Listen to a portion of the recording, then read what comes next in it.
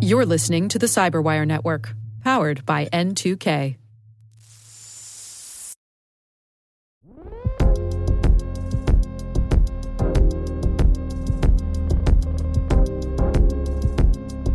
I stumbled into cybersecurity by accident. I actually switched majors 6 times in college and happened to find a class that was an intro to cybersecurity class. It was an elective called From Hackers to CEOs, Intro to Information Security. And I was like, ooh, that sounds fun. I took the 2-unit elective and the rest was history. I absolutely fell in love with it. And that completely changed the trajectory of my life.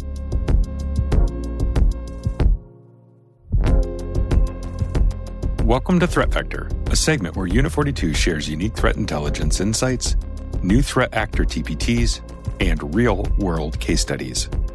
Unit 42 is a global team of threat intelligence experts, incident responders, and proactive security consultants dedicated to safeguarding our digital world.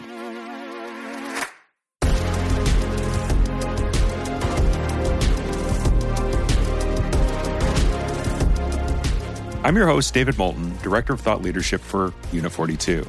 In today's episode, I'm going to talk with Sama Manchanda. Sama is a consultant at Unit 42.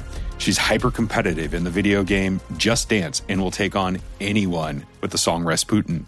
Sama, where are you recording from today? I am recording from Austin, Texas. When you and I were thinking about the show, you pitched me on this idea of the ish tales, the smishing, the vishing, the phishing, and that dual view on social engineering. But help me understand what's going on with those different ishings. They're all 3 of them are different types of social engineering attacks. Phishing, being the most common, is related to email or usually targeting users to click on a link of some kind.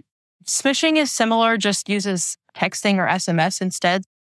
And then phishing is over the phone usually. It involves some level of talking to another person and trying to do some actual interaction with them to gain access or gain information of some kind.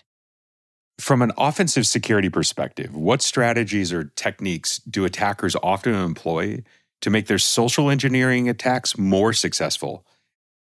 Some of the tactics that make a lot of these attackers more successful are more thorough research and the more tailored approach to the environment. So those nitty-gritty details of figuring out exactly what process or what system is in place can help establish that trust, establish that rapport with the end user and make them think that this is more believable or this isn't something of high concern. For example, with phishing, knowing exactly the type of email provider that they're using or VPN provider or something like that, and having somebody reset their credentials.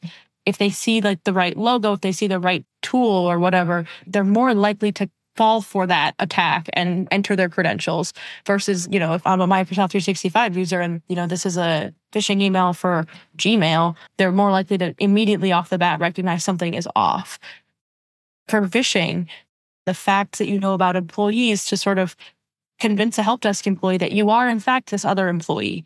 And you can say oh, okay, well, I know I'm supposed to have this running on my system, or, I know that Cortex XDR is running on my system, for example. That establishes some level of trust with the help desk person that, oh, okay, this person's actually looking at their laptop and actually is running, tools that they're supposed to be. As you were saying this, one of the things that has stuck out to me when I've got a phishing email that tells me that my Windows machine has been infected, I always chuckle to myself because I only use a little iPad as my personal device. Could you share some insights on the DFIR side, the digital forensics and incident response, how social engineering attacks like phishing are used as attack vectors in larger networks and intrusion cases? So we very commonly see things like phishing, vishing, smishing, and mainly we see them as an initial intrusion vector. And we also sometimes see it as a way for them to move laterally or move around and try and basically spread themselves further in an environment. In the cases of phishing and smishing, we've seen a bunch of large engagements where attackers have done their due diligence with reconnaissance and targeted large numbers of employees with emails or texts directing them to click malicious links and enter their credentials. On the Vishing side, we've seen engagements where attackers have targeted IT support staff and are able to either gain access to user accounts by impersonating users and saying, hey, I need help with my password. Can you reset it? We've seen cases where the attackers are actually able to trick the IT support staff into granting them access as well. And those are really dangerous. Help the listener understand what's the most important thing that they should be taking away from this conversation. So continuously training and educating people to be aware and to be alert and to just question, when things aren't quite right is the biggest thing, I think. The sad truth of security is that end users, like people like you and me, are the most vulnerable part of any company. And that includes people, again, even with a lot of training, people still make mistakes. Having a culture where employees feel safe to raise those questions and self-report is, I think, just as important as having the training in place. If somebody's afraid to report that they have made a mistake or something doesn't seem right, all that creates more time in which an attacker has unfettered access to the environment. So it sounds like if you're trying to put together a security culture in your organization, find a way to give people the confidence that when they have made a mistake or think they've made a mistake, that it isn't retaliation or punishment. Yeah, absolutely.